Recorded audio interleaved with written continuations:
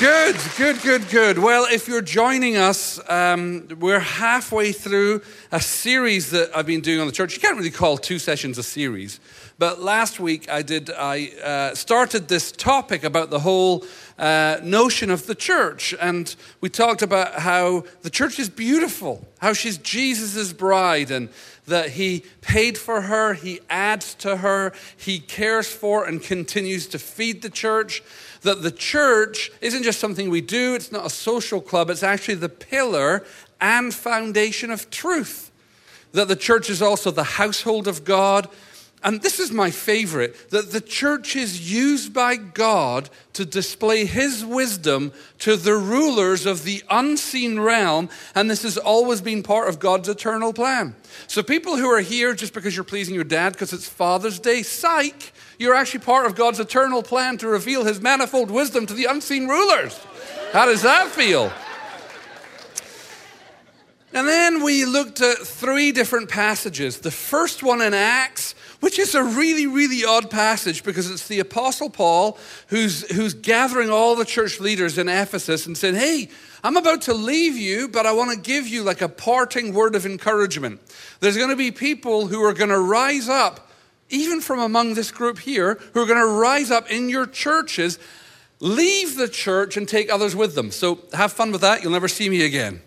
Right, and we started thinking, how does that happen? How do people who've been handpicked by the Apostle Paul to be raised up as leaders in the household of God one day decide, you know what I fancy doing today? I fancy distorting the truth, leaving the church and taking people with me. So we started thinking, how does that happen? And we looked at a passage in Hebrews 10 where it talks about not giving up meeting together as some are in the habit of doing. And we thought about, well, what actually happens if you disobey that verse? And we found 5 stages of disconnection, not only from the church, but from the Lord. And then lastly, we saw in Ephesians 4 that Paul teaches us that the only way to godly maturity is by staying in the church. You can't gain godly maturity, Christ-like maturity, outside of the church. It's your very first step into deception. And so I pointed out that the importance of being in church, this thread that links these 3 verses, isn't just limited to these 3 verses, but is actually contained all through the New Testament. If you think about it, the New Testament, all of it, with the exception of Matthew, Mark, Luke, and John, are all about the church. Acts records the birth of the church. Revelation is letters to the church. And all in between are letters written to church leaders, church members about church life, church conduct, how to handle confrontation, what to do when church gets crazy. You want to read about crazy churches, read 1 Corinthians and 2 Corinthians. They were nuts, complete nuts. And that's where we got to. And we realized that if we remove ourselves from the church, we're removing ourselves from the bulk of the New Testament content. Here's my dilemma whenever I teach. I always want to teach on more than I have time for. It's just the wiring of a teacher. I want to make sure that you have everything, and I want to anticipate the questions that you might be thinking of and have answers for those and provide supplementary appendices so that you can okay, here's further reading. And no more when I think about a topic as large and as important as the church. Because this is the very real dynamic. You do a teaching about the church and it prompts legitimate questions about the church that deserve really, really good answers from the Bible. And I'm working hard to resist the temptation to spend time on that this week because what I want to do this morning is I want to focus on us. Last week I was talking about the church at large and some of the problems that we have with the church at large. This week I want to focus all on us, and by us I mean Grace Center. So if you're visiting here this morning, welcome. I hope you get some benefit out of this. But for everybody else, I'm aiming it at people who have called Grace Center their home church. To get where I need to go this morning, I need to give us all a brief history lesson of Grace Center. So I've got a timeline here. I'm not going to stop at every major event of our church, but I do want to highlight a couple of them. We started way back in 1991 as a home group. There was a group of families who were really hungry for more of the Holy Spirit. They started meeting as a home group. Within a few years, by 1994, this home group is now a small church. And we're meeting in a school not far from here. A couple of years later, in 1998, we actually moved to this building. And when we moved to this building, it was a school. And so we rented some space from the school. A few years later, we bought the building from them. And we've been here ever since. Now we get to 2010. And I want to camp out here just for a second. Remember how I said back in 1991 that the church was started by a collection of families who were really hungry for more of the Holy Spirit? Now listen, hunger is great, but sometimes when we're hungry, we don't make the best choices. Have you experienced that in life? You're doing a long road trip, and you're like, man, I'm starving. I could eat a dead horse, right? And then you're like, well, there's no dead horses, but I could make McDonald's work, okay? So you pull over, you eat McDonald's, and what you thought you wanted and what you got were two very different things. Sometimes our hunger leads us away from wisdom toward immediate gratification. Now, it is not my heart whatsoever to dishonor any of the people involved in the decision to start that home group, nor am I trying to dishonor anyone who was instrumental at the start of the church. But what became clear over time was that many of the people starting or coming to the church in its infancy had a fairly strong offense toward the church, like the church at large. Okay? It seems that many of the reasons that Grace Center got started was out of a strong reaction to having experienced the established church. It seems like we wanted to be an alternative to traditional church. Now, please understand, I am not saying that everyone involved in the church had a judgment against the church at large. It's not what I'm saying. But I do know very early on, at the start of when we were trying to decide what we were going to be, there was a discussion about whether we even wanted to be called a church. That's how strong our offense or our revulsion towards the church was. Fast forward 15, 20 years, the kind of seeds of like offense or hurt against the church are now beginning to blossom into plants. Really weedy, thorny plants. And the result after about 20 years was, generally speaking, people were happy to be at Grace Center because we're not like other churches. Now that phrase, other churches, might mean different things to different people, but sadly, it's just plain old-fashioned spiritual pride. Oh, it's one of those messages. Giddy. Spiritual pride born out of hurt.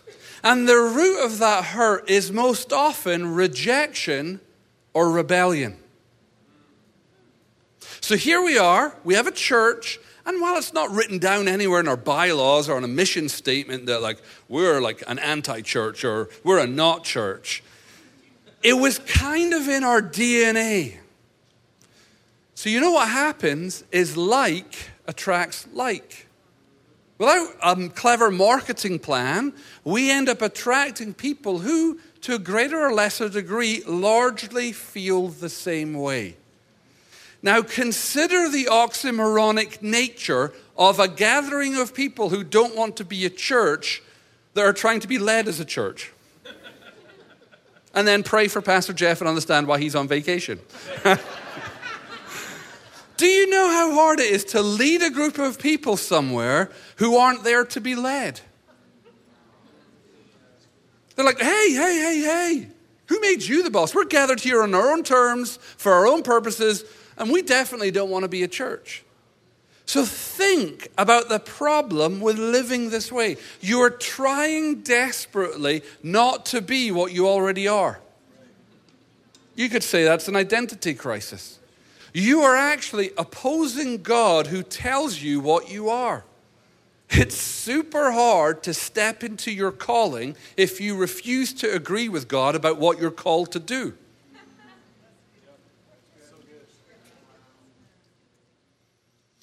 So in 2010, we have some dear friends called Chester and Betsy Kilstra. Now, Chester and Betsy Kilstra, a little story about them, is they had developed a really, really thorough format and approach to inner healing. So they would take individuals and they would look at 4 key areas of their life. They would look at, hey, in what areas of your life have you been significantly wounded? And how is that affecting your outlook on life? In what way is that wounded produced what we call ungodly beliefs, stinking thinking, wrong thinking that feels true to you, but is actually contrary to the Word of God? And in what way have those wounds and those beliefs been hijacked by the demonic? And then also, let's just throw another thing. In what way have you inherited curses from the sins of your forefathers? And so they take this very thorough format, these 4 systemic things, and take people through it and produce incredible transformation. And while they were developing this, they realized, hey, some of the hurts that people have, these 4 patterns, we actually see in institutions and organizations. And so we invited them in to say, hey, would you come in and would you sit with us and would you help us sort out some of the dysfunction that we realize we've ended up with? And they were like, yeah. And so they spent several days with us where we just kind of unpacked the dysfunction, realized the things that we needed to repent for, especially having spiritual pride, trying to do things outside of God's agenda, and actually repent for refusing to think of ourselves as the bride. It's pretty horrible, but in one sense, we all wanted the benefits of being his bride without any of the commitment of being betrothed.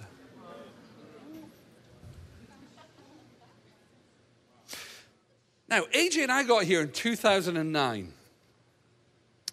Just out of interest, how many of you, by show of hands, were here in 2009?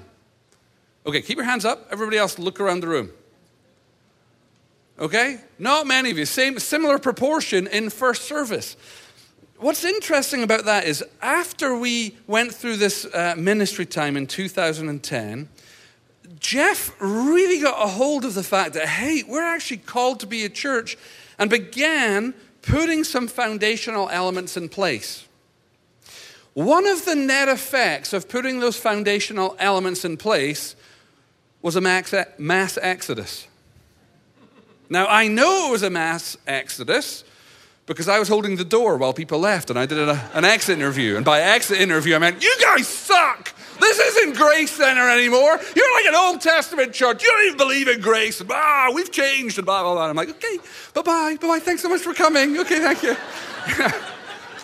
And at the same time, now again, let me reiterate that all the people that left in that season, I am not painting them with all one brush. Hey, they were just mad at the church. That's not what I'm saying. But a good proportion were, because I read their emails and their Facebook posts and had conversations face to face, okay? But at the same time, as Jeff began to put like a benchmark, is that a benchmark? No, what's that called? Like a stake in the ground. Like, hey, this is who we are and this is what we're about. People who were like-minded began to come. So we had this kind of revolving door. People leaving, people coming. And it was fascinating to watch. Then in 2011, we started the School of Supernatural Life, this beautiful 8-month intensive school for life that has been hugely transformative in the lives of our students.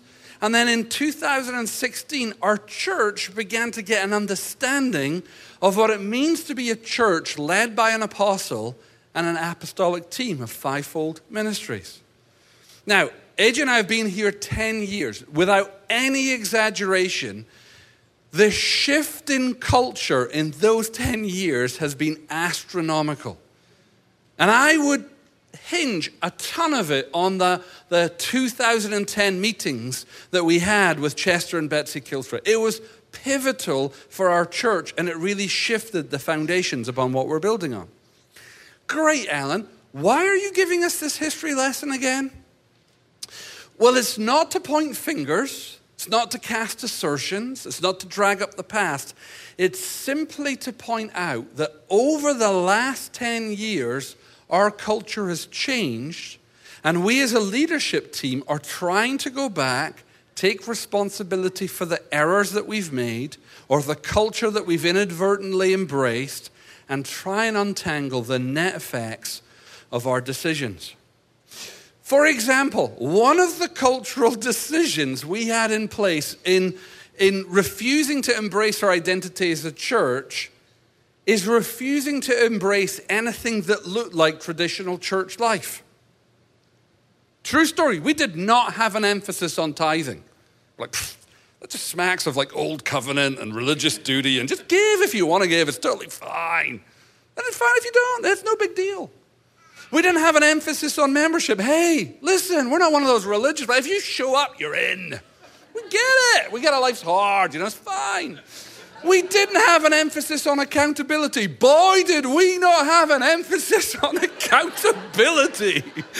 Okay, now I say that with glee now, but when Asia and I got here, we inherited our young adult group, and we thought everybody spoke the same language as us. And then we're like, okay, we need to do some different teaching. Here's the level of accountability or lack thereof. I remember when we shifted from one service a Sunday to 2 services a Sunday. And so in order to try and make that transition as smoothly as possible, we had to think about things we'd never thought of before. Because at Grace Center, you would just kind of show up whenever you wanted to show up, right? I see people nodding going, yes, I remember that. We'll start when enough people get here, it'll be fine. So we didn't need to worry about parking. Just show up, park anywhere, right? That's fine. Well, then you start thinking about 2 services. How are we going to get the people who are here out? And what if they don't want to leave? And where are we going to put the new people? So God bless Lane and his shorts. That was our parking team. It was him and a pair of shorts.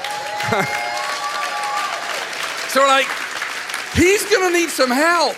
Like getting people in. So we assembled a team of volunteers, just to kind of help, like steer people out and steer people in. We had to think about things. It's so funny to think about now. So I remember that first Sunday, I go out to just touch base with our team of volunteers and we're like, hey guys, how's everything going? And they're like, this is horrible. And I'm like, what's horrible? They're like, we have really mean people who come to our church. And I'm like, what do you mean? They said, no word of lie, I'm not making this up. They just said, the most common response to us trying to help people find parking spots is, don't tell me what to do. That was so outstanding, it became an in-joke in our church. Okay, so in our staff meetings, whenever anybody would ask us to do anything, we were like, hey, don't tell me what to do.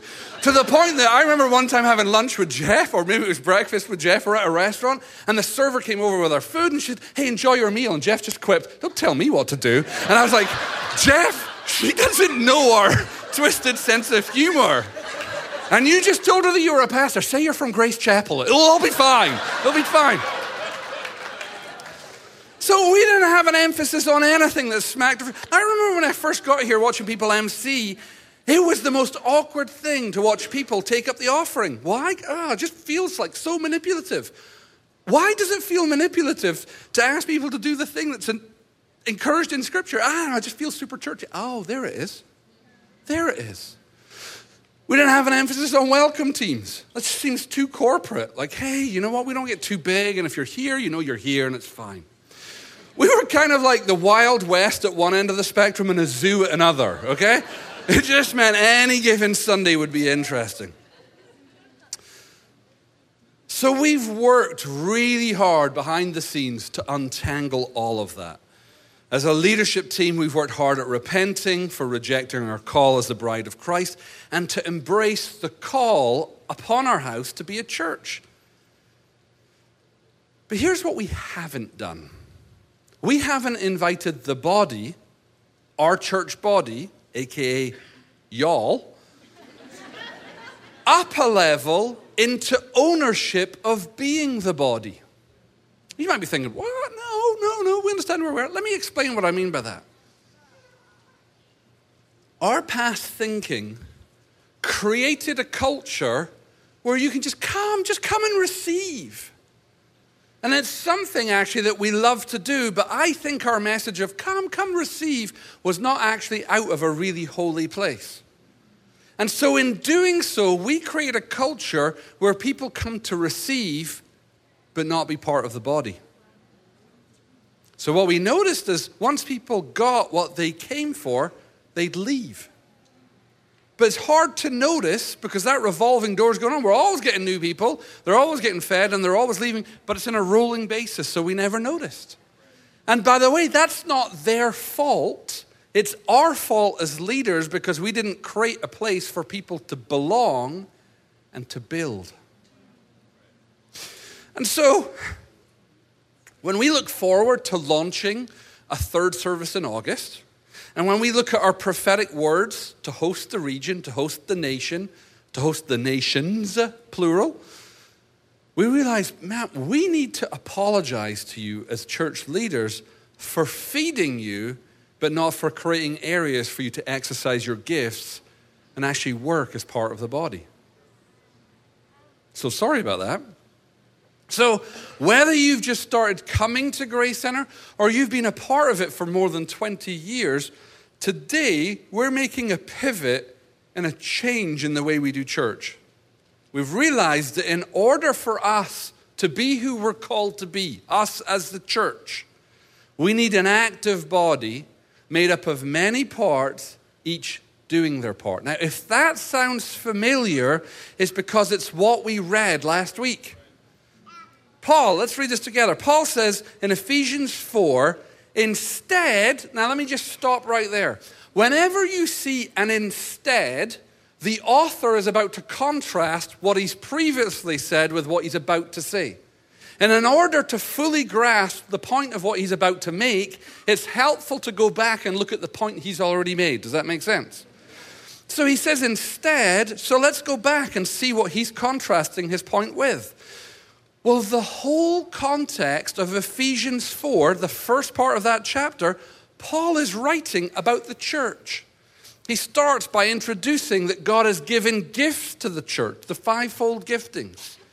Okay, the apostles, prophets, pastors, teachers, evangelists. He starts by saying, guys, these are a tremendous gift. They benefit the body.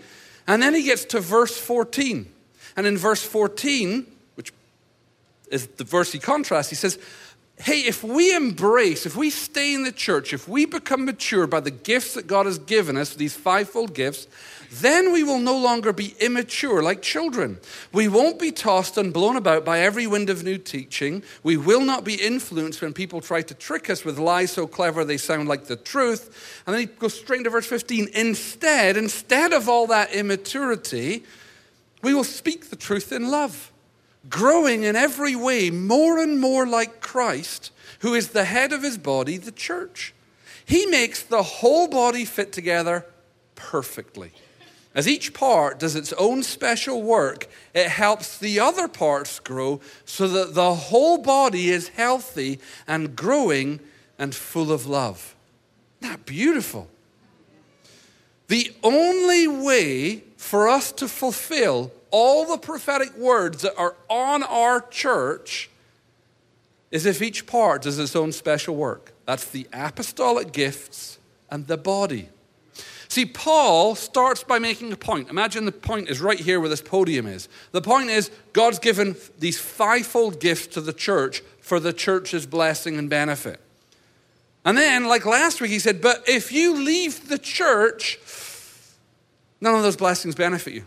You don't actually grow. You don't actually mature. Then he contrasts that with, but if you stay in the church and just sit on your blessed assurance, it's equally as useless because you still don't benefit from them. Do you see that? Do you see that swing? Here's the gift. If you leave, they don't benefit you. But if what's equally true is they won't benefit you if you stay in the church but don't do your own part.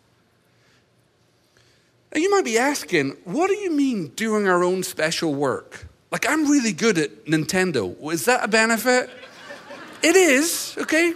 It is. Speak to our youth department. They could probably, I'm sure you could get a preaching sermon about winning Mario Kart or Zelda, I'm sure.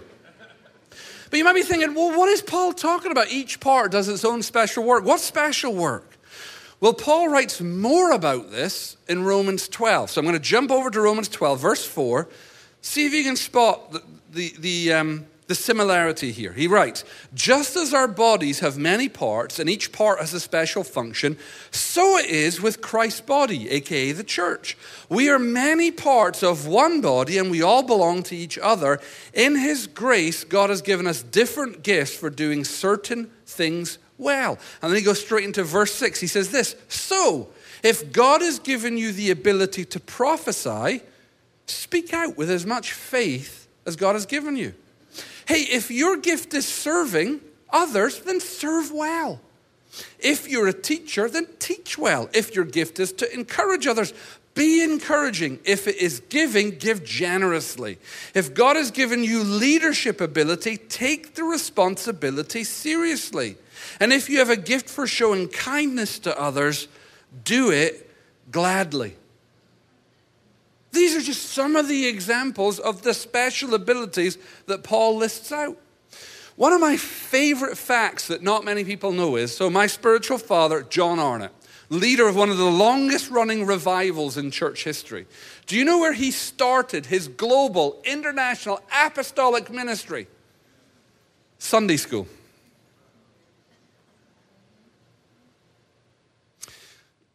This is my point, but it just popped into my head. There's a danger in the church that we think that I have this gift, I have this call, and you probably do, but like this is just beneath my calling. Listen, if you're too big to serve, you're too small to lead. All right? So again, I'm not saying that to anybody in this room, but just if you hear of somebody who's got that attitude, let them know that. My point is, sitting in church, I would hate that last week you heard, okay, yeah, I've got to be in church, I've got to be in church, I've got to be in church. And you're sitting in church going, man, I don't feel like I'm growing, but you know, Alan said don't leave the church.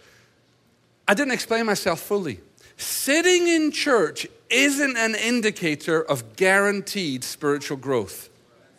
In the same way that we need apostles and prophets and pastors and teachers and evangelists, we also need each part doing its own special work. See, we are most alive when we're living the way we were designed to live.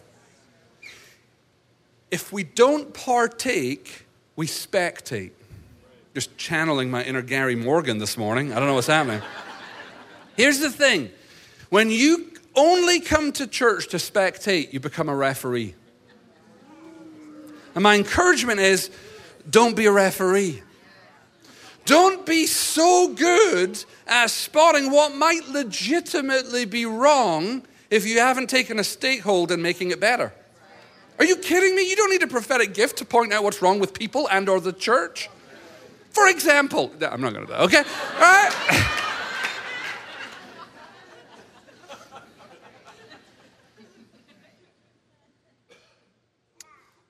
I'm making, I know, many points, and this is me wrapping up.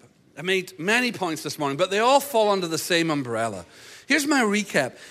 We've realized that historically, as a church, Grace Center has sadly prided itself in not being or behaving like a church. That is wrong, dishonorable, disrespectful. But God is full of grace and full of mercy. Number two, this mindset has produced a multitude of problems that we have repented for. We have worked hard to adjust our mindset, but we're aware there's still some cleanup to do. And we realize that in order to be the church that God wants us to be, it's not just that we have to adopt a fivefold leadership model, which we've worked hard on working through and explaining and presenting a model. We also need to be a church where every part does its own special work. You're like, I'm with you, Alan. I'm tracking with you. But can you put that in practical terms? What's the outworking of that? Well, I want to speak to a couple of different people in the audience this afternoon. If you are someone who's been with us since the early days, thank you for sticking with us. Seriously, you need some sort of medal or an award. But could we honor the people who've been with us through all of our transition? Thank you. But the reason I want to draw some attention to you guys this morning is that you've probably noticed that our culture has changed. But we want to make sure that as you journey with us going forward, you actually know where we're all going and what it's going to take to get there. A number of years ago, we started a new members class, and this kind of radical idea that we should actually make our thinking visible about our culture and invite people into the process. No, radical.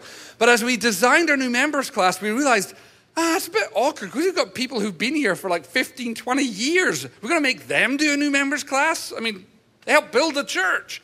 So out of honor, we just decided, let's just grandfather them in. In hindsight, I think that was an error. Because what happens is, if a culture is not clearly defined, it's just left to open interpretation of what it means to be pro-inner healing, or pro-father heart, or pro-women in ministry, or this or that, and the next thing. And what you end up with is people who think largely they're moving in the same direction. Have you ever said to somebody, hey, we'll meet you at that Starbucks in Cool Springs? And you're like, man, these people are late. And they're at the different Starbucks. They thought, I know which Starbucks you mean in Cool Springs, but there's like 19 of them. And so we realized, that would be a tragedy that would happen. So I'm going to ask you, if you were one of the people who got grandfathered in, and you're like, I don't know if I'm grandfathered in, if you haven't done a new members class, or if you haven't done a new members class in 5 years, I'm asking you, take 3 Sundays. You don't have to miss the whole service. And by the way, we'll have two other services you can come to. But come to a new members class. Sign up. There's one happening in July. We run them the first 3 Sundays of every month. Why? It's a refresher to make sure we're all rowing in the same direction. Okay? That's the first thing I would encourage you to do. Next group of people, if you're someone who visits Grace Center regularly, perhaps you even call Grace Center your church, but you've never made a step into membership, I want to be as kind as I can and smile as largely as I can while I tell you something really blunt and really direct. By only visiting but never investing, you are shortchanging yourself in ways you can't imagine. And you're also shortchanging Grace Center. And my encouragement to you is find a church. I hope it's this one. But we've got so many good churches in Nashville. If you're hearing this message and you're like, thanks for clarifying, I'm out. That's great. Find a church. Plug in, become a member, and build. Now, if you're somebody who's double dating, and I'm not trying to shame anybody, but by double dating, I mean you come to Grace Center for the early service, which gives you enough time to drive over to East Nashville to get to Legacy, and then you grab some lunch, and then you go over to the Belonging on Sunday night, and then you come to Emanate on Monday night, and then you go somewhere on Tuesday night, and actually you look at the schedule and you realize, I don't like listening to that person, I'm going to go over to this church where somebody else is speaking. If you're doing that, you are not satisfying the hunger that way. And I want to encourage you, as serious as a heart attack, find a church, plug in, and serve. That is how you find the satisfaction that your spiritual hunger is requesting for more of. Now, please don't mishear me. Please don't say if you're a member here, if we're a member here, we can't go to any other churches like First Baptist. No, I'm just saying don't try and fill that hunger with things that are not supposed to be filled. Does that make sense? Right? I visit other churches all of the time, but not as a replacement, but as a supplement. I got friends all over the city who run amazing churches. I want to go support them. Sometimes I want to just go and be fed. So don't hear me as like, well, if you're a member at Grace Center, Alan said you can't go anywhere else. No. Have I made my point clear? Yeah. Okay, great. And then number 3, for all of you who are like, you had me at that beautiful timeline. I'm in. Tell me what to do. You're probably thinking, oh my gosh, this explains so much of what I've been feeling, but I could never put my finger on. No matter whether you're in group 1, 2, or 3, I have a super clear altar call for all of us this morning, and that's to help build a better church. See, Jesus is building his church, and he's given us a beautiful blueprint.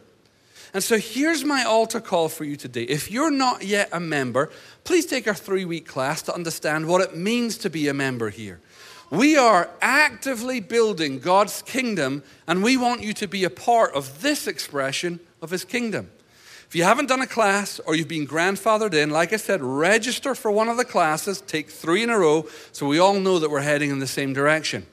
If you're already a member, here's what I want you to do. And here is what the new expectation at Grace Center is. If you're a member at Grace Center, we are asking that you commit to finding at least one place to exercise your gift at least one time per month. And here's the beautiful thing about that. We have got so many places that you can build. Do you know that it takes 168 people every Sunday to pull off our services? I know, I was speechless when I heard that too. 160 people. That number rises to 238 people when we launch our third service in August. Now, understand, we're not making this call out of need. This is not some like, it's really difficult, and this is not like beating you up. None of those things. We're asking you this out of excitement because when the whole church exercises their gift, we all flourish, and we all want a flourishing church. I am horrified at the anemic state of the church. I would love to have boldness to be able to offer better solutions than we currently do. I'm talking about the church at large. Wouldn't it be great if we tried to model something following a New Testament protocol for building a church that's alive and flourishing? So here's what I'd like you to do. Pull out your smartphone. Pull out your phone. Or if you already have your phone, just switch from Instagram to a web browser. I get it. And go to this URL, gracecenter.us/build. Now, if you go there, you're going to see some blurb about our ministries. If you've been here for more than a couple of weeks, you already know about our ministries. But scroll all the way to the bottom of the page and you'll see a form. Now, go ahead and fill out that form and just kind of tick off any of the areas. It doesn't just have to be one, but any of the areas that you're like, you know what? I can build in this area. And what's going to happen is one of our staff are going to contact you in the next 3 business days and say, hey, we're so glad that you signed up for that. Let us just talk you through the next steps, because depending on which area you want to build in, there's some specific things that we need to go through. Pretty much universally, if you want to serve or exercise your gift in any capacity at Grace Center, we're asking you've done a new members class and an encounter weekend. And guess what? Both are happening in July. It's almost like we planned this, okay? But some other ministries need more than a new members class or an encounter weekend. And an encounter weekend. For example, if you're helping into kids, by law, we need to do a police background check. If you're going to do the prophetic ministry, serve the prophetic ministry, we just want to do a refresher and prophetic training. That's not to say we don't think you can prophesy. We just want to make sure that we're singing from the same choir sheet, he said, mixing his spiritual metaphors, right? We just want to make sure that you know the protocol for our prophetic ministry. Same with prayer ministry. So go ahead and do that. That would be hugely helpful. But again, let me remind you that our expectation starting today that all of our members are serving in at least one area for at least one time a month. And I really want to apologize. We set our expectations so low, frankly, it was offensive. Like, we never asked anything of you. So no wonder you might have felt like, well, I don't know if they even want me around. Our expectations were so low. But we want you to help build a church that magnifies the glory of Jesus. All right, well, let's stand and pray, and then you can sit down and finish filling out the form. All right, and then, dads, you can go out and eat whatever you want. Just tell them the pastor said that, okay? So, Lord Jesus, we're standing because we're excited about the promise that you are building your church and the gates of Hades will not overcome it. And so, Lord, we are excited to be part of the revelation that church is God's plan A for saving the universe. And so, Lord, not only are we content to be used to display your wisdom to the unseen rulers, but Lord, we want to be able to offer our culture, our community, and our nation answers, demonstrable answers of the power of God and what it looks like to have a church that is alive and flourishing. So, Lord, I repent on behalf of our leadership here, Lord, for areas where we have believe things that are contrary to your word. Lord, I thank you that you're full of grace. And I ask, Lord, that you would put upon our hearts this morning a burning desire to build a better church, one that glorifies your name and magnifies your kingdom. In Jesus' name, amen.